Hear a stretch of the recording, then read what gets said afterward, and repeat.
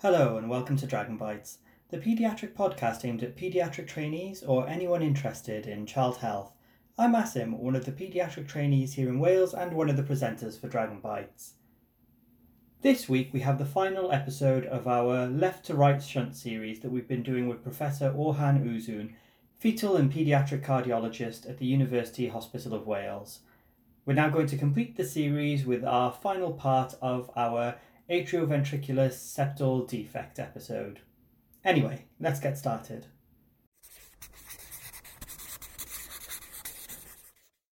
So you got the ECG and the patient doesn't have any sign of pulmonary hypertension, but there is biventricular hypertrophy, large atria, right atrium, large left atrium, so volume loading.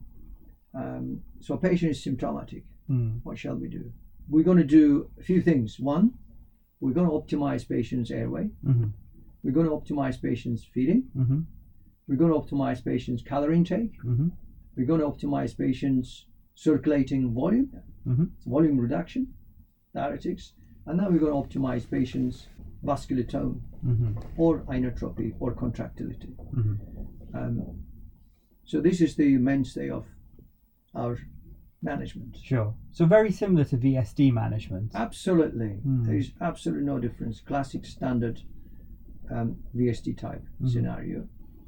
In these patients, pulmonary pressure rises very quickly as a result of the other associated problems like upper respiratory tract problems, tonsillitis and recurrent infections. So therefore ENT input and respirology input is essential for these patients. And if there is no airway problem, if there is no obstructive sleep apnea, if there is no respiratory issue, but patient is having persistent low saturations, then you would be worried. So you would refer this patient for surgery sooner than later, instead of wasting time with diuretics and other medications in the hope of controlling heart failure and gaining time so that baby can reach sort of 4 or 5 kilograms. Yeah. When this baby comes to you, you start diuretics. Usually we combine it with sort of 2 diuretics will be combined, furosemide and spironolactone, or chlorothiazide if baby has some problem with calcium retention. And you put them on sometimes digoxin, if necessary, to slow down the heart rate for better filling. And a bit of inotropy. Captopril. So captopril is the mainstay of heart failure treatment in children. So you would start captopril with a bit of test dose, check Usinase, and then give them small dose of captopril and check baby's blood pressure every 15 minutes, half an hour, an hour. And if baby tolerates, and then check Usinase. If there's no rise in potassium, no sign of kidney dysfunction, then you gradually increase it. Spironolactone is the same. You can give them twice a day, or furosemide can be given 3 times a day. Both of them can be given 3 times a day if necessary. Captopril also 8 hourly, as you know. Then what would you do? Because you're not treating the abnormality, are you? Yeah. Eventually you have to refer this patient for surgery. When is the best timing? So presumably this is yet again another weight dependent factor. Yeah. Wonderful.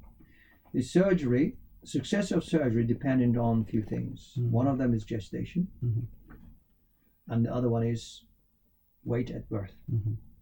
And of course the associated lesions and associated abnormalities also have a huge impact on the outcomes. So weight dependent, time dependent, symptoms dependent. So ideally, in AV septal defect, we don't delay surgery beyond 5-6 months of age. In VSD you can delay it, but in AV septal defect, pulmonary hypertension develops very quickly. So the difference between VSD and AV septal defect is that in VSD you can afford to wait a little bit longer to see whether the nature will play its trick and will make the VSD smaller, and you can avoid surgery, or you can buy time to do device closure if it is muscular VSD. Yeah. But in a VSD, you don't have such luxury. So you do tend to operate when they reach 4 and 5 kilogram. That's your aim. Mm-hmm. And 5 kilogram would be ideal. They usually get operation at 3.5, 4 months of age, definitely before 6 months of age, sometime 5 months, but they are certain not beyond 6 months. Mm-hmm. And surgery involves, can you imagine what sort of repair we would do? So you have 2 holes, you have also common valve. Yeah. Think of those common shared leaflets, superior and inferior bridging leaflets, yeah, on top of the septum and below the primum ASD. Yeah. So there are 2 holes, and there are 2 separate inlets, but now they're single, so you need to separate them. So what you need to do, you need to put a patch to separate or to repair the ventricular septal defect. Yep. And then patch to repair the atrial septal defect. Mm-hmm. And then you put the patch in such a way that you also divide those common leaflets into 2 components, one for the right, one for the left. Mm-hmm. Does it make sense? Yeah. But still, those shared ones, one superior, one inferior, you split them into 2 equally. Well, what happened on this side? Still, they're not together. They're separated from each other. So you need to put them together to turn. Now, what you've done, the mitral leaflet, you turn mitral or left-sided inlet into 3 components, didn't you? Yeah. That's my point. You got 3 components. You need to stitch them, repair the superior and bridging leaflets on the left side, and turn them into a single one leaflet. Okay. Yeah. And repair of left-sided inlet, and the repair of the right-sided inlet, and turn right-sided inlet into trifoliate. A trifolia. Yeah. Valve, and then mitral valve into bifoliate valve. Yeah. That is the aim. Mm-hmm. Some surgeons do single patch technique, but recently most people would do 2 patch technique. So you put 2 separate patch, and some people pull them VSD upwards and use just 1 patch.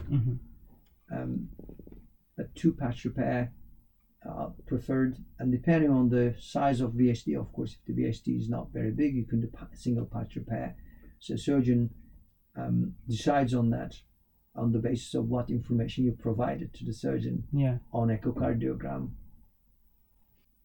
Long-term outcome in these patients and mortality with surgery is pretty good. In the UK, it's no more than 5-6% 30-day mortality, and again, 1-year mortality is no more than perhaps 8-10% in the UK.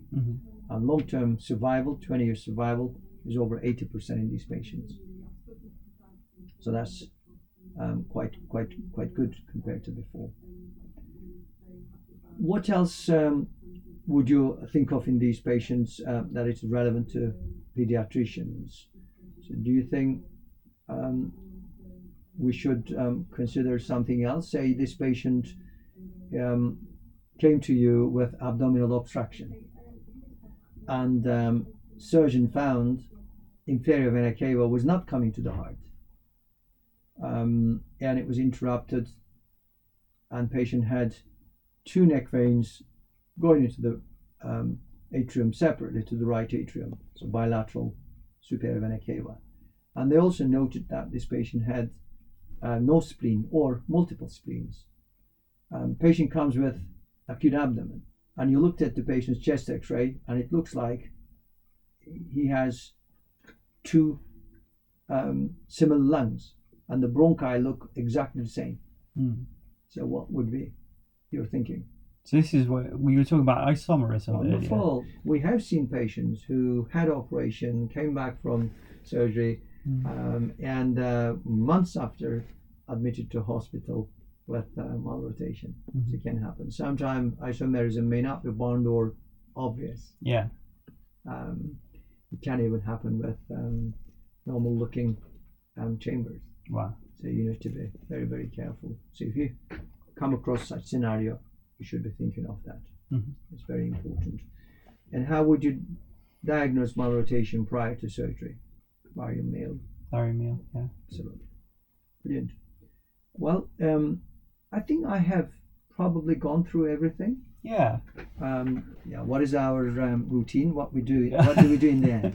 So we normally end by going over our 3 take-home messages, don't Excellent. We? And you tell 3, and then I tell 3, don't I? Okay, so, fab. 3 messages from you, 3 messages from myself and yourself.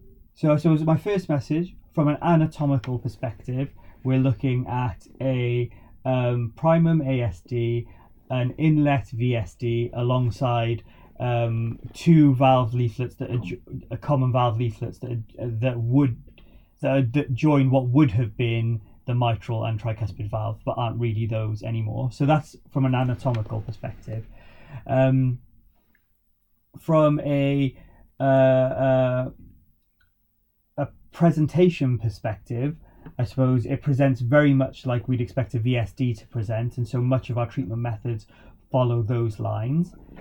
More importantly, though, from an intervention and management perspective, we do not have the time to play with that we would do with a VSD, so we have to intervene earlier in children who have an AVSD. Excellent. Absolutely wonderful. Spot on. So I'm going to go into clinical take-home messages. So I will start with clinical examination. Mm-hmm. So murmur, pansystolic murmur in these patients, then that would be due to not VSD. We don't expect pansystolic murmur in these patients. VSD is usually large and the pressures are equal. Mm. The murmur is a function of different pressures between the 2 chambers, remember. So murmur in AV septal defect patients would be due to leaky valves, not VSD. Yeah. Unless VSD is restricted, unless VSD is small. Yeah. Remember. Then the VSD would be heard by the left sternlet. Mm-hmm. Okay. 1 is VSD. VSD is due to leaky valves.